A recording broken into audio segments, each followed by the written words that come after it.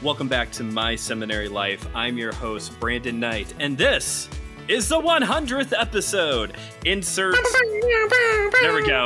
fireworks and air horn things. And yeah, we're very excited to have gotten to a landmark that I didn't think at one point in time we would ever get to. It's weird. We got to episode 50, and I was like, wow, that took a long time.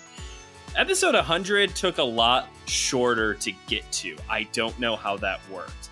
But I'm excited today to be doing something completely unrelated to the main conversation we're having on Saturdays. That's why this episode's coming out on a Tuesday.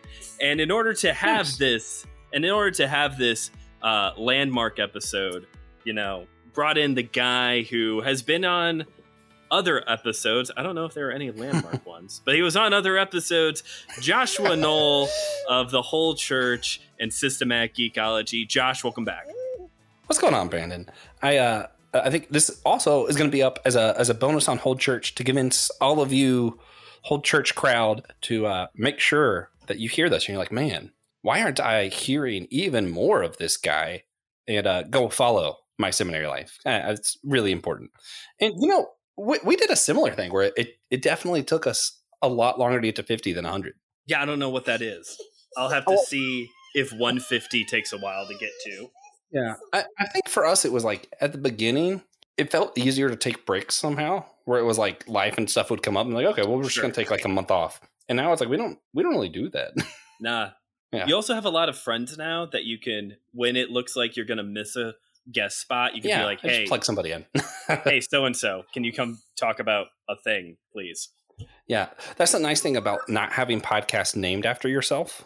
A lot of people do that, but it's like, if this was the Josh Knoll podcast, I couldn't just randomly be like, hey, David, I'm not going to be up at 8 o'clock and this guy only wants to record at 8. So you and TJ are doing this week. Right. The Joshua Knoll Show featuring everyone but Josh. It's also why I don't have the show named after myself. Yeah. That way, when I finally start seminary, I can be a regular occurring. Right. Where's that at for you right now? What's funny is part of my process with this is part of what we're going to talk about today, I think. Okay. All right. But the problem is it's not like the main path forward for me. The main thing is going to like law school. But I would like to find a place that did both degrees. I know Duke does that. They have like a hybrid law and ministry thing. Yeah. Isn't that what Caitlin Shez from the Holy Post? I think that's what. Oh, is she also doing law? I think so. Yeah. Somehow I completely missed that. She's going to be on Whole Church in like June. What? Right? Yeah. I was just like, let me just message you. That's worked out. Yeah. That's great. I'm pretty excited about it. With the Holy Post, you come for Phil Vischer, you stay for everybody else. Yeah, absolutely. Caitlin Shez, the one book she wrote that was like the Liturgy of Politics. Yeah, that was one of those like fundamental building blocks for how I view things in the world today. Really? Okay. So yeah, like just when it came out just happened to be at just like the right time when I was. I hate using the word deconstruction anymore, but I guess maybe that's what you'd call that. Okay. But yeah, it just happened to be. And she's releasing a new book in August. Right. Yeah. Yeah. So we're going to get to record with her right before that book comes out. So that's going to be pretty cool. That's cool. I have not read her first book. It's on my never-ending list of books that I would like to read. But yeah, I've always found her insights on the show enjoyable. Yeah. This is just random and maybe dumb, but that's part of what I worry about if I ever did something like seminary or whenever I'm going to do grad school of some sort if I want to do legal stuff. Sure, yeah. I found that when I'm in school, and this is going to sound so dumb to people, I feel like I learn so much less, and it's because I'm like, these are the books you have to read, and it ends up keeping me from reading the long list of books I want to read. Yeah, and it's like when you have to read a thing, it's like some of the stuff I already know, but I still have to read it because it's homework, or some of it's like I just don't care, so I don't retain it. And I know that sounds terrible, but it's like, I mean, it's true. Yeah. I had to read all of Systematic Theology by Wayne Grudem for Systematic Theology 1 and 2. I do not remember all of it. So yeah, my first go round with school before I ended up having to drop out for several different things, I had to take systematic theology, and I had to do the chapters of the book. I didn't remember at all. I was like, this was awful. But then I had like a 4 or 5 year gap where I just wasn't doing college at all. And like sometime after my accident, when I was just like at home, not really able to move much, I just read the whole thing for fun. And I loved it. Wow. Really? Yeah. So after that, I ended up where I went through Wheaton, like the degree I would like to get if I went to seminary at Wheaton College at that point. Okay. Which isn't Okay. where I want to go now. But that's where I wanted to go at that point. And I found all of the list of the books for all the classes that I would need if I did it. And I just read all of them for fun. There you go. And I learned a lot that way. And it was funny because I beat myself up a lot about how like I'm still not, as smart as someone who actually went and got the doctorate, all that stuff, whatever. Until, oddly enough, we did a podcast with Pete Enns. And he more or less, and Pete Enns is like, doctorate of a bunch of different stuff, contributes to a lot of the different translations of the Bible out there, all that. Sure. Very progressive minded, but that's beside the point. Right. And he straight up said on our podcast where he was like, yeah, really, you could just look up these books and read them. And that's just as good as going to school if you don't need the letters behind for any reason. And I'm like, right. Yeah. I totally agree with that. I'm like, man, yeah, the problem is to do anything with it, you do need those letters behind your name. Yeah, you do need some letters. And I guess that takes us to what we're here to talk about today. Funnily enough. What do you do when you don't have those letters? What do you do when you want to be in ministry, but there are obstacles keeping you from it? Specifically, you had a specific example in mind. Would you like to tell us about it? Yeah, so the reason I had this thought for a topic for us to do specifically was as I'm looking for different places that have the dual degree of law and seminary, that kind of stuff, I find that most seminaries want some kind of letter of recommendation or something from your home church. Yeah. And I'm like, but how many people are like part of a home church or don't actually have like a denomination they're associated with or want to do ministry, but went through church hurt? I mean, the whole evangelical movement is still pretty relevant, honestly. Sure. And I'm like, man, this is, and where I'm at right now, I left one church and am finding where I need to be at. And I don't think that makes me any less spiritually qualified or anything. It's just kind of I know I'm leaning more Lutheran right now. I'm still figuring out what that looks like for me. Seems like that's a pretty lame reason to not be able to go forward in education. Sure. Now, there are schools that don't require it. And that just happens the one I want to go to doesn't require it. But I still think it's a good topic. It is a good topic. And I did a little bit of research this morning as I had time between watching Baby Einsteins and folding laundry. So where are these requirements at? And I don't remember. It was 2 years ago when I started seminary. I know I had to turn in 2 letters. I don't remember if one of them was a pastoral recommendation or not.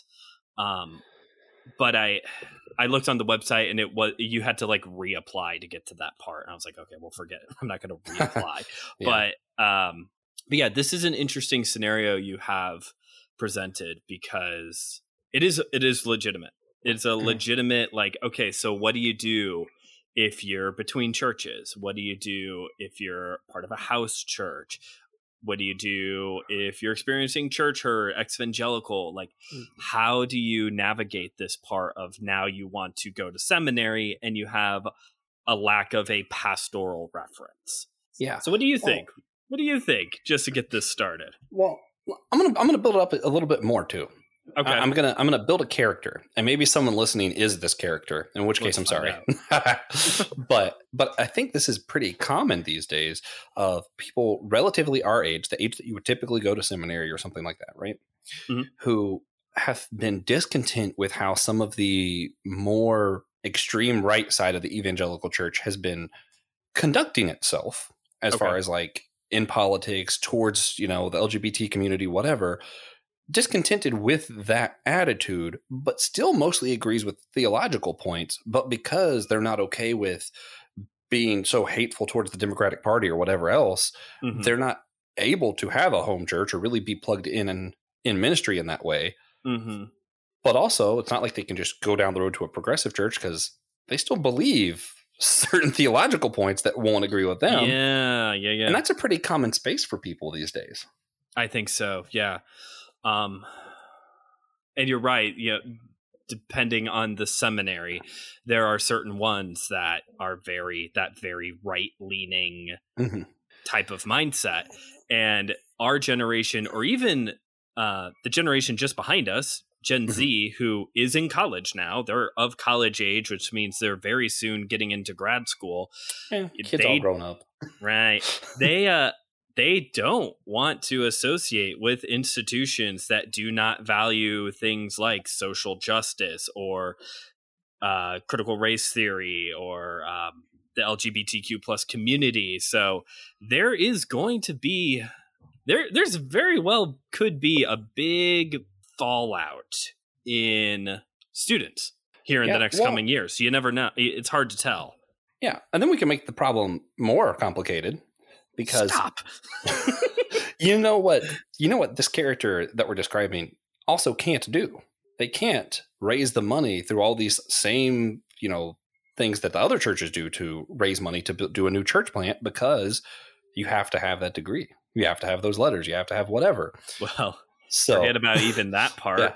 So it's like you don't have a home church. You can't start your own church. Right. Well, even forget about that. You might not even have the money for tuition. Yeah.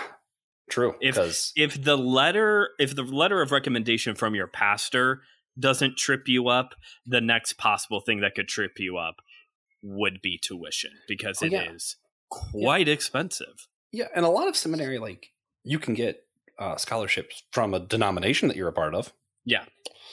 Man, this guy just keeps getting further out of luck, I mean, best case scenario, this guy goes to a Southern Baptist church, because then you can go to Boyce College or Southern Seminary for, I think it's like half. It's their tuition. There's a major discount on the tuition if you're a part of a Southern Baptist Convention church. But then you have to be down with all the then you have all that other stuff we just talked about. Yeah. Yeah, about that. You can't like women or LGBT people. You also have to like women. It's really complicated. 6 of one, half a dozen the other. It's kind of weird. I guess part of this scenario, trying to simplify this a little bit, is going back to this thought of, what do you mean by ministry?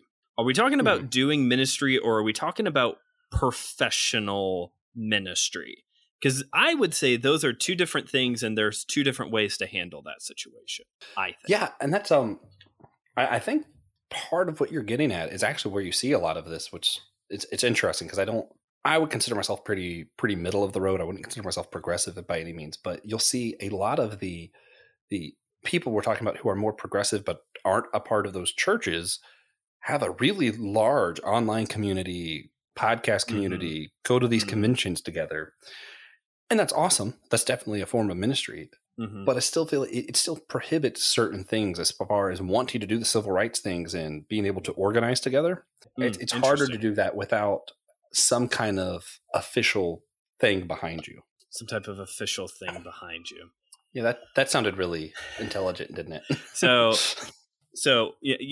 you're right. There are, we know of some of these shows and podcasts with people, very large platforms, super sized beyond what I have at MSL, maybe even bigger than Whole Church. I know you guys are quite popular. Oh, no, definitely bigger. And they are able to do a form of ministry, but maybe some of these more activist forms of ministry, not so much.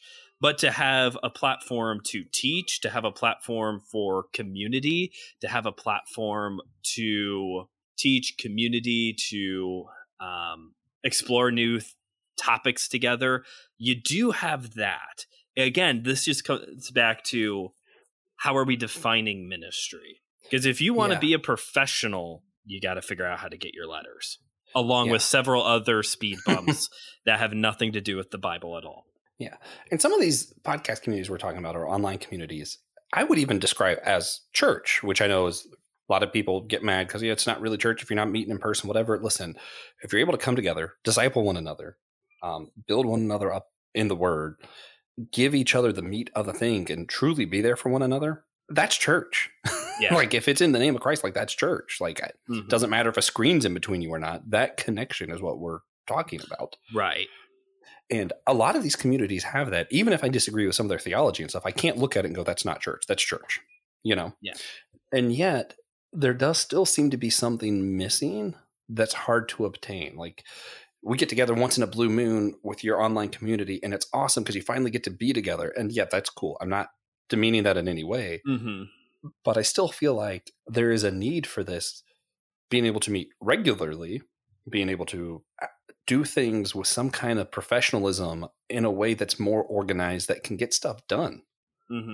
Yeah, I talked about it on one of the roundtable discussions over at Whole Church about how whatever route you choose, there are pros and cons, and it's almost like a value system of, if you choose to go this route, you're going to take on certain responsibilities.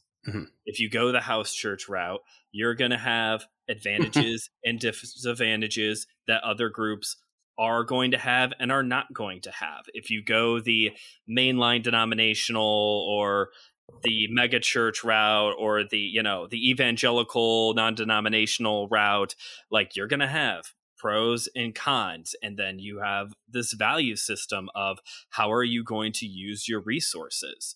How are you going to utilize your people and your resources? And it goes also for these more online community ministry kind of church, parachurch things. Sorry.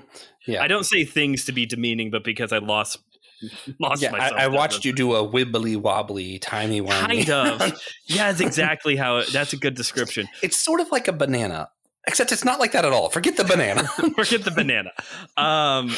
Yeah, you have these pros and cons, advantages and disadvantages, this value system of how you're allocating your resources. If you're going to have a building, you have to pay, I almost said NIPSCO. That's what we call power out here. That's in Northwest Indiana. You have to pay your power bill. You have to pay for water. You have to get the roof fixed. You have to paint it. If you're just having a home church, overhead is a lot less. And if you're having an online community, how you get funding is completely different from how if you had a church or a house church scenario. Like, it's all different. Yeah. Let me I'm gonna kind of show some of the dirty behind the scenes stuff for people then. So I took a couple classes in church planning. Does not make me an expert, but I learned a few things that I'm like, man, this is problematic. Okay. A lot of the places where you get money for church plants, especially if you're looking at non-denominational churches, are different organizations ran by the Southern Baptist Convention, which is why you have so many non-denominational churches that are basically Baptist churches, because whose toes you tend not to step on? The people paying your bills. Oh, yeah, that makes sense. Yeah. So that's where you see a lot. And I don't say that's always the case. Sometimes that's just what they believe, and that's just what they're cool getting their money from, because that's what they believe. Yeah. Or they were at one point, and now they just took the Baptist out of the name. Yeah. And sometimes it's kind of like, I don't totally disagree with this, so I'll just avoid that topic. And that's what you get with some stuff. Okay. But yeah, that's where you're getting your money from, is like mostly that, or other denominations also do things, but largely Baptists do the most. Right. And when you're looking at church planning, that's how you're funding the thing. When you're looking at doing stuff with communities, and this is something from my own personal experience, there are some things you can just call a retirement home and be like, hey, I'm just going to come help you guys. Cool, whatever. But if you want to bring a group of people to do an event there, they want to know who's behind this. What organization are you with? Okay. And that's where it's really helpful to be like, oh, well, I'm part of, this church, or I'm part of this denomination, and have some kind of backing. Yeah. Yeah. I was thinking about this too, in a similar way to your example there of, once upon a time, I really thought we were going into an era of American Christianity where denominations were really going to start falling by the wayside, dying off. It felt like that for a little while. And what was going to take its place was non-denominational multi-site churches. So you're not part of a denomination, air quote, per se, but you do go to this recognized church in this area that has 17 campuses. You know what I mean? Yeah. But I think, because now I think this is part of the fallout of COVID, and also just some of the fallout of the seeker-sensitive church movement from the early 2000s is the bubble has kind of burst on this. You may see that model more in like bigger cities, like in Chicago, 40 minutes from me. There's several that have multiple campuses. But I think we're starting to see more and more independent churches, not independent fundamental Baptist, but just independent standalone churches or house churches. I think this might be, since basically the beginning of all of this, that when house churches are really going to become more of a staple, because millennials and especially Gen Z really value community and being in the community. And I think the house church environment suits that a little bit better for our generation and the younger generation. And if that is the case, one, like you were just saying about your homeless or your like retirement home scenario, if you don't have that like recognizable denomination or big church to fall back on, that may pose some problems depending on the area that you're in. But also that is going to create a scenario for seminaries and higher education institutions where they're going to have to change some things if they want to, let's just say the word, keep their clients coming in, because seminaries are there to train up ministry leaders. Seminaries are there to create scholars to do more scholarly work. And they also have customers. That's part of the reason why tuition is so big. So I think there's a few things contributing to a lot of this. Some of it was during COVID when we didn't have to physically go and we just met with our people to watch church. We realized, wait a minute, I actually get more out of just talking to this smaller group of people. Sure. I think that happened. I also think some of the moving away from megachurch stuff, and I still think that they are still relevant. They're going to stay relevant for a long time, probably. Yeah. I think some of the moving away, though, or some of like why it's not having the same kind of momentum that we think that it's going to completely take over is because of all the Mark Driscolls and all of that kind of stuff where it came out and we realized now people are really distrusting of those megachurches. And it happened to happen at the same time where people become more distrusting of government and organizations and companies and CEOs and everything. So it's kind of like we're just naturally less trusting of things that are big. We are. I agree. I don't think the mega church is ever going to go away. The mega church is very American. I mean, obviously they have big churches in other countries, but what we mean by mega church, it's very American. I don't think we're ever going to quite get rid of that. Yeah. But I also agree of now that the Mark Driscolls and the everyone, James McDonald and everyone else. Yeah, I was trying to think of his name. I just couldn't. Bill Hybels. And now that all of this is starting to come out more and more, it's like, this didn't work or did not work as well as we thought it was. Yeah. I think what you'll end up seeing, though, and this is where it's going to get annoying and end up people with a lot of the same situations. I think you're going to end up seeing where Southern Baptists are commissioning their own home churches and, different denominations are more or less doing it. And then it's going to be the same issue over again, unfortunately. It will become a branding thing. You know how we have small groups, life groups, crews, it'll become a branding thing. Those things will become house churches. Yeah. Well, and it'll help the seminary because, if we have all these home churches that we're sponsoring with like 15 people each, then obviously we need to train more pastors that need to pay for our seminary. Yeah. Maybe you found the loophole. Good job. Yay. I guess. Yay. So I'm gonna bring us back a little bit because this is just I think that's the dark dead end. Oh yes. But let's step back. Let's go back to the character we're describing currently.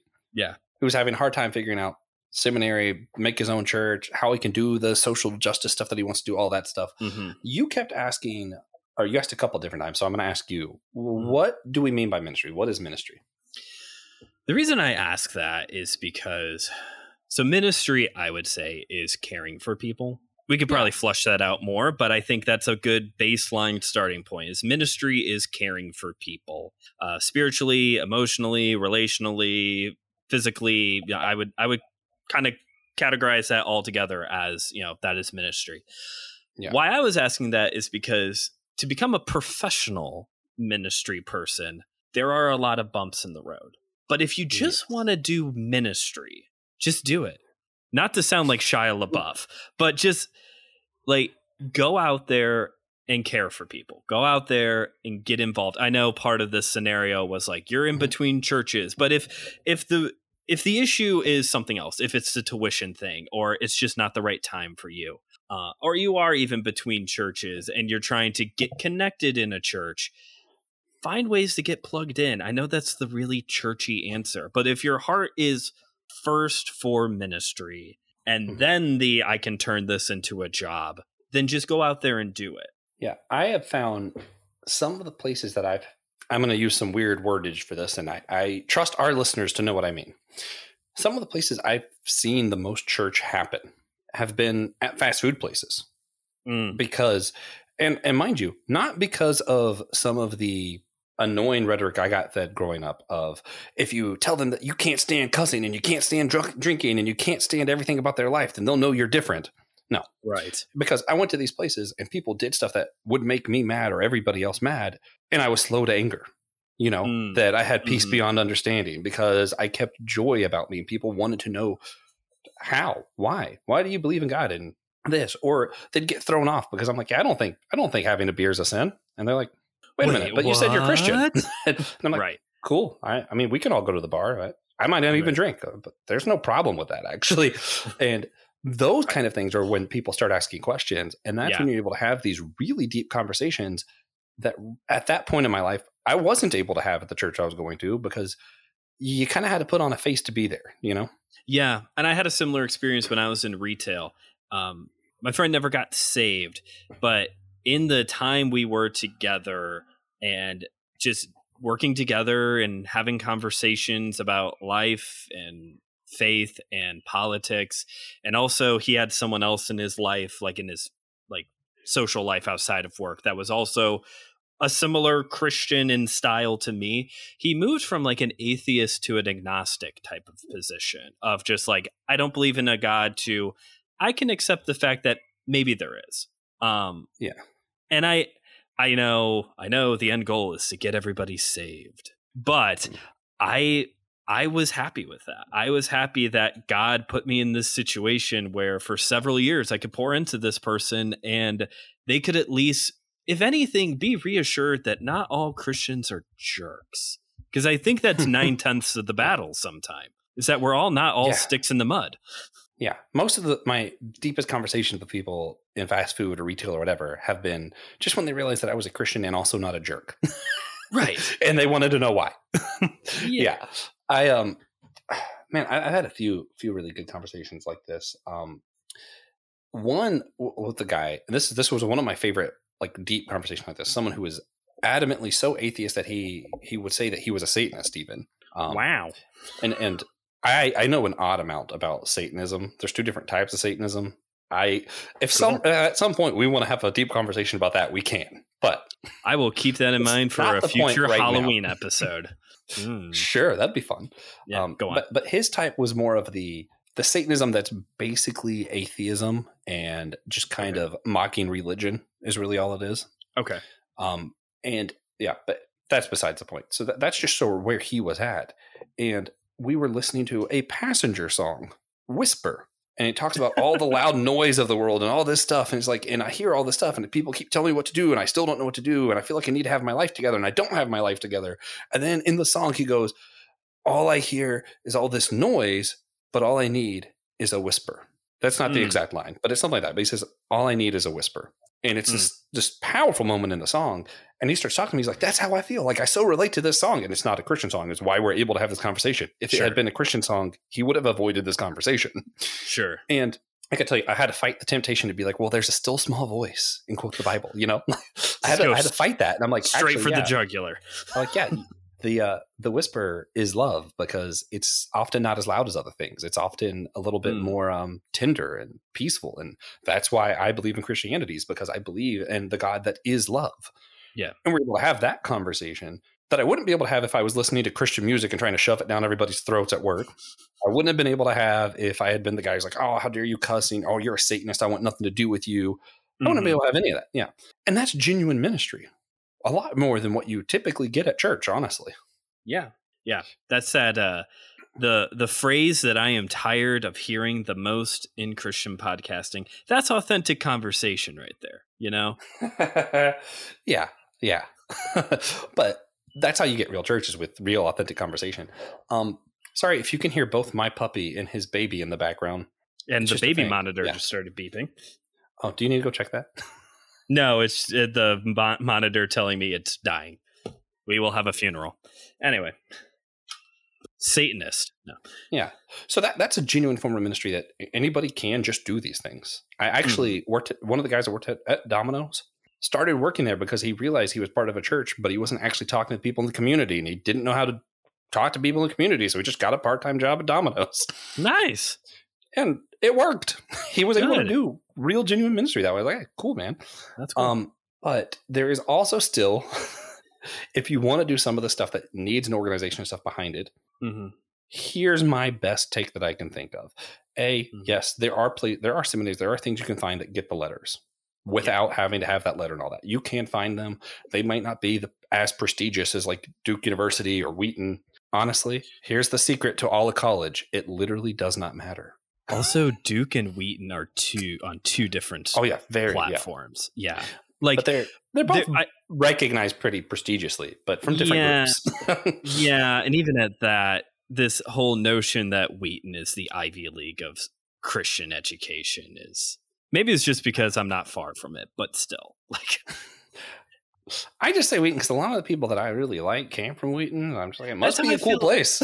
Honestly, that's how I feel about Dallas Theological Seminary. I'd like to do some studying there. I'm kind of torn about it because I'm like, man, I know that it's like Southern Baptist, but also some pretty cool people come. They've turned out some good theologians. Yeah. And what's interesting is that even though seminaries do have these requirements of, hey, we need an endorsement letter from your pastor, a lot of seminaries are trying to do things once you get in the door to give you some perks.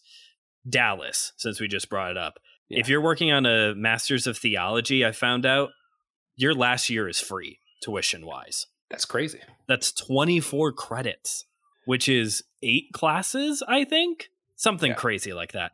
Grace Theological Seminary, where I'm doing my studying, they, along with a few other seminaries, are now starting to make it a bit available to Master of Art students like myself to eventually do doctoral work. In times past, very recent times past, just within like the time I've been in seminary, that's a big change. It's been like Masters of Divinity students only can work on Doctorate of Ministries. I don't know. We brought up Southern Seminary earlier. If you're part of the SBC, you get a big tuition cut there. Yeah. Liberty University has anywhere between 1 and 1 million options on their online catalog. Like there are hoops to get through, but there's also perks, which I think makes it a little bit more like, okay, this is worth it in the long run if I can get to this spot. I'm going to word something a little bit weirdly, but trust me that I know a little bit of what I'm talking about on this particular point. Second time today. Here we go. Yeah. If you apply to a seminary that truly is chasing after the heart of God, those seminaries typically want to do everything they can to help you. They're going to find a way to help you out somehow. One of the places I'm looking at is Palmer. If I did online everything, I could do part-time there, part-time law school online, and cool. Talking to people that, man, they are so excited about the idea that I kind of want to go, and they're trying to figure out everything they can to help me there. And I'm like, really? That's awesome. Man, yeah. And that is something that a lot of Christian schools, in my opinion, do really well. Yes, they charge a lot, but also they want to help you. They do. They want to get you in. They want to help. I would also say, going back to this, whether you're the ministry, I have so many thoughts about all of this. Whether you're in this to become a professional, pastor, whatever, or you just want to do some ministry until it works out, don't forget there's a lot of free stuff online to capitalize on. The Gospel Coalition, granted, you're not going to get credit if you're trying to come up with ways to get some college credit, graduate credit. You might not get it, but the Gospel Coalition has several free courses. Bible Project has free courses now. Cedarville University is working on making their Bible Miner available online for free. Moody Bible Institute offers courses that you can pay a small fee to take. And by small, I mean less than $100, less than 70, I think, for some of these. So slightly more expensive, but not as expensive as seminary. Oxford's seminary, you can literally just pay for some of their free, like not free, but some of their online classes that you can just take. And it gives you credits for doing it. So you have that official credit from taking whatever class at Oxford University. If you take like evangelicalism or evangelizing minority groups or something from Oxford University, yeah, you don't have a degree. You have that credit still. That does mean something. Like, that doesn't mean nothing. Harvard does the same thing. They have a catalog of online courses that you can either take for free or pay a small fee and get Harvard credit for.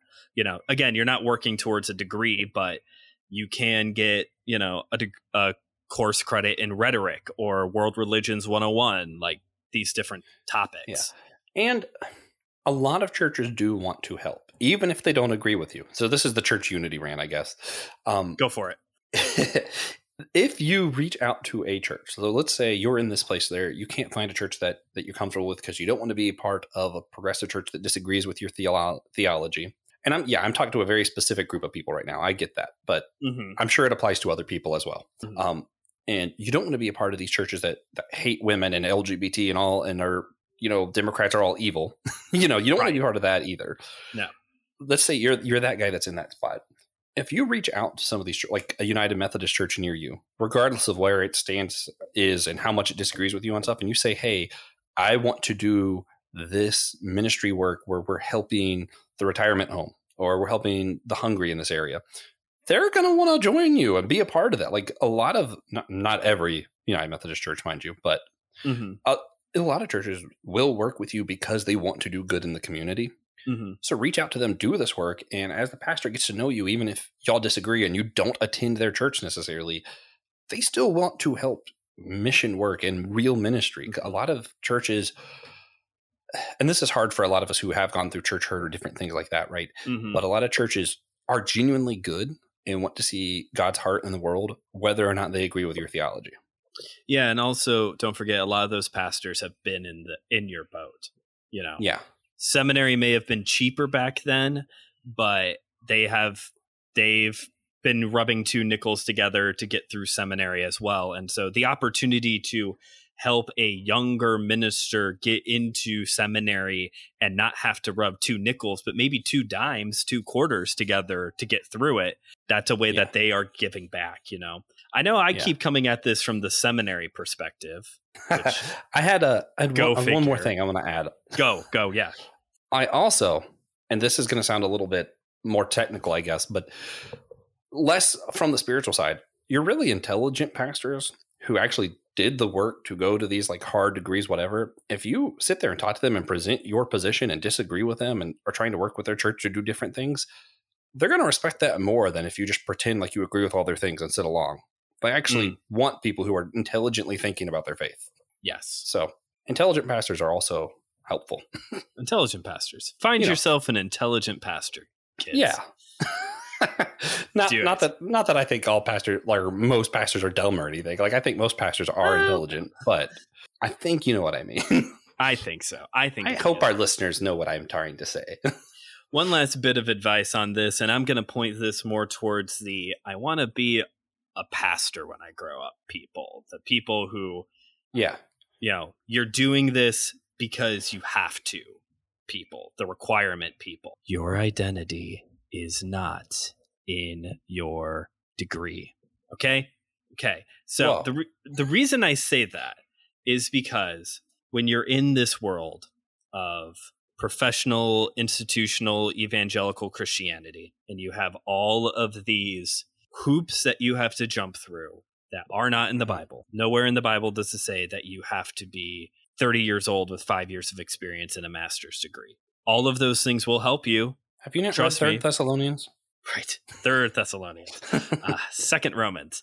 All of those things will help you, but those aren't biblical things, or biblical requirements, I should say. I have spent basically all of my 20s trying to get into professional ministry. And every time I check one of these boxes, another one shows up that prevents me from being qualified for ministry. The fact that I'm getting a master's of arts is going to continue to disqualify me because it's not a master's of divinity in some cases. And That's so dumb. It is. It is. No, you're right. It is dumb.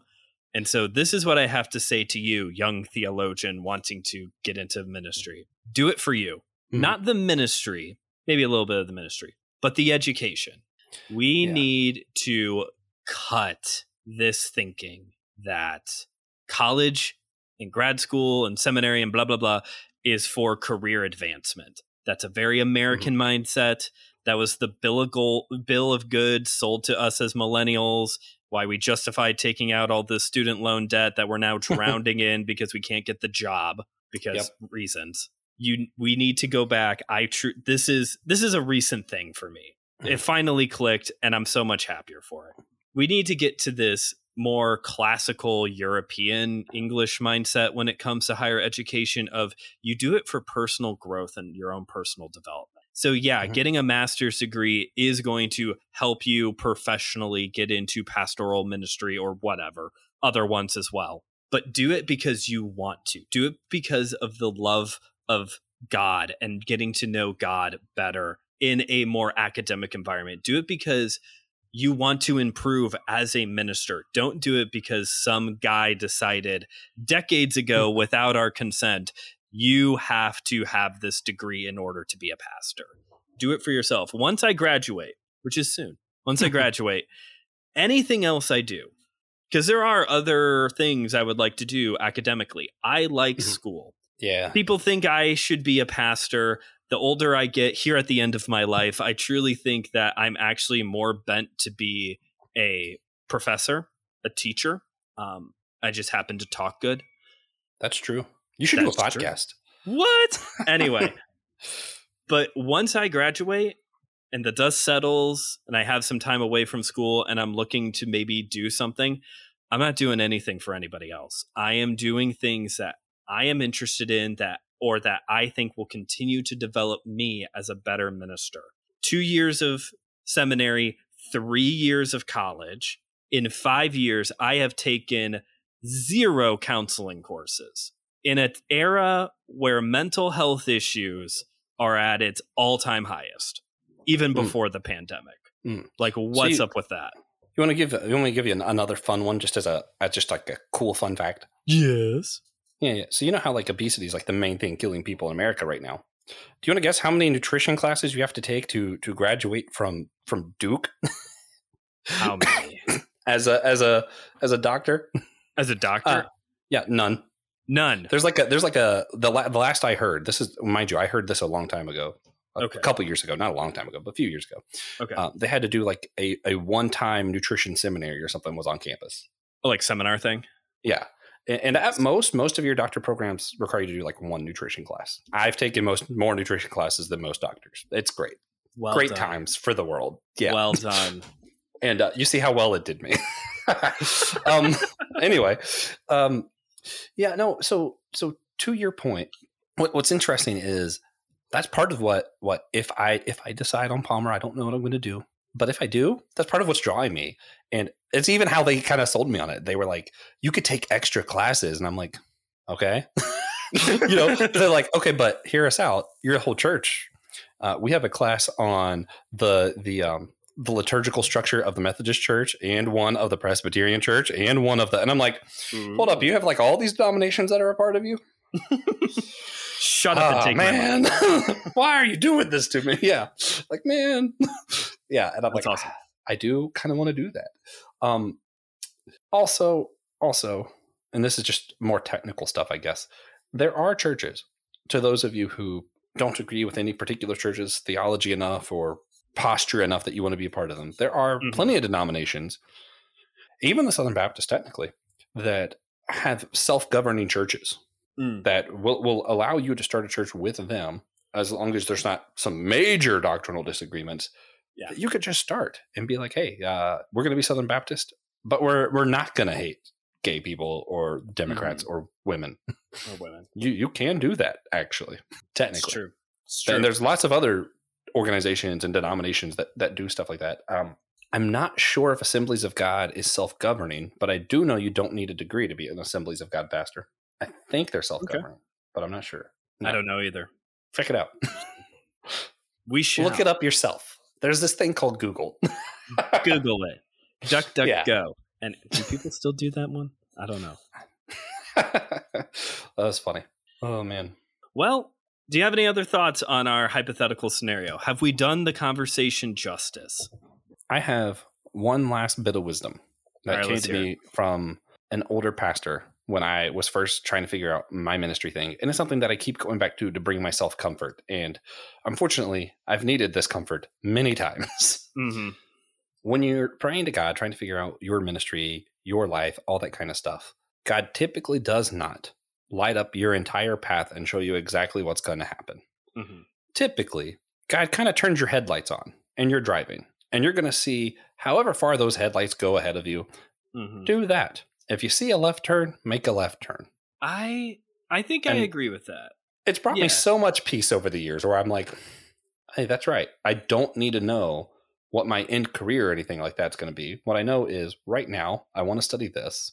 This college feels right, and I feel God drawing me here, and that's all I actually need to know right now. I do think we at times, as humans, make the will of God honestly a little bit more complicated than it really needs to be. Trying to find the will of God for our life, you know? I think sometimes we use that as an excuse for indecision. Yeah. Well, and this metaphor is good. It's a little passive, admittedly, but sometimes that is just life, you know? I'm going to expand his metaphor now because I just thought of something. Go for it. That was the problem with all of the ministers that passed not the Samaritan wasn't the one in trouble. The Good Samaritan helped who? It was just insert like blank here. Israelite. Okay. I'm pretty sure. Yeah. The Good Samaritan, that's what he did. He saw what was right ahead of him. He needed to help this guy. So he did that. Mm-hmm. All the other ministers and people that went before him, the rich guy, all of that, they were too busy trying to figure out their entire path. They don't have time to stop here because they have this entire plan they need to do.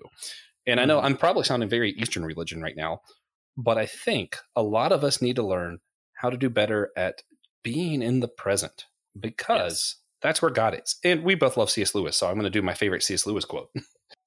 I might not get it completely right. He said, gratitude's in the past. Love is in the present. Mind you, God is love. Love is in the present.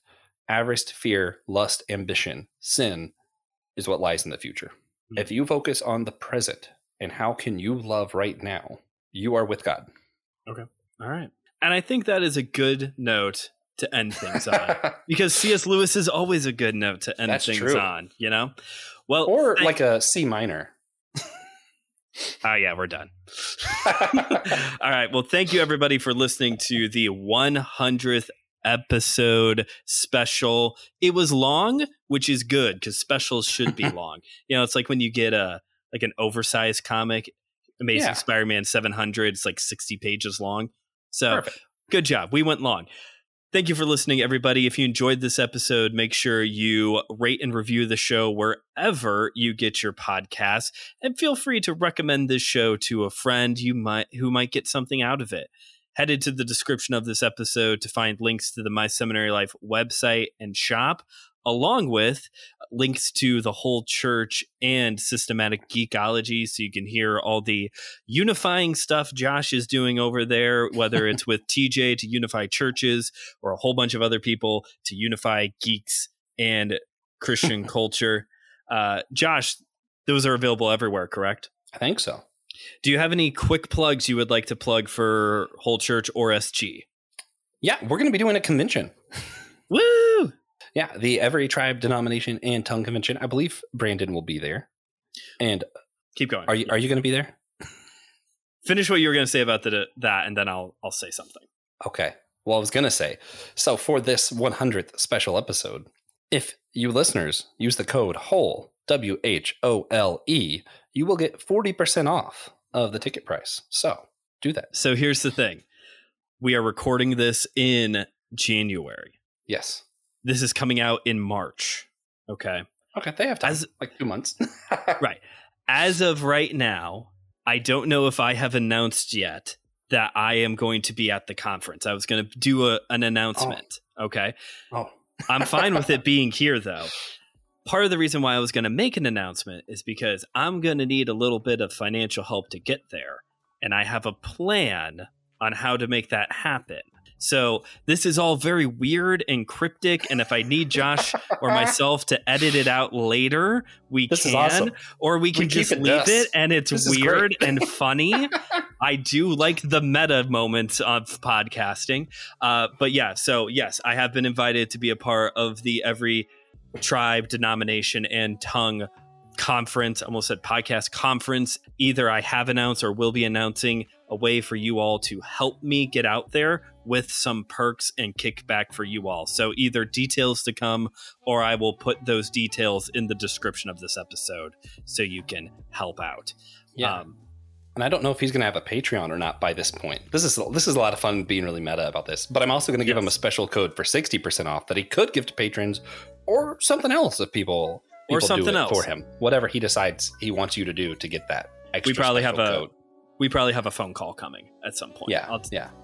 Anyway, all of that meta-ness aside, I'm very excited because I've always wanted to do well, I shouldn't say always. That's been the thing ever since I got into podcasting. That was the next step for me. I wanted to start doing conferences and live shows. So I'm really excited, and I hope this works. Yeah, me too. I hope it works out. Yeah, I get to meet every speaker. Right. The entire conference is just you speaking. Just me. And I get to meet everybody. Get to meet in person. Yeah, it's going to be great. I'm so excited. It's going to be great. I get to find out how tall everybody is. If it's just me and you hanging out, that's awesome. That'd be great. And then TJ walks up. That's how I imagine it. Did you just plan this for us three to play Smash Bros? Shh. This was fun. Thank you, Josh, as always, for being here. Thank you all for listening. 100 episodes are in the book. We got the 2-year anniversary special coming up very shortly. Yeah, that's right. 2 parties going on at the same time. Yeah. Thank you all for listening. And remember, theology is for everyone. So keep on studying. Yeah. Also contact Francis Chan. Have signed a petition to join Whole Church. That too.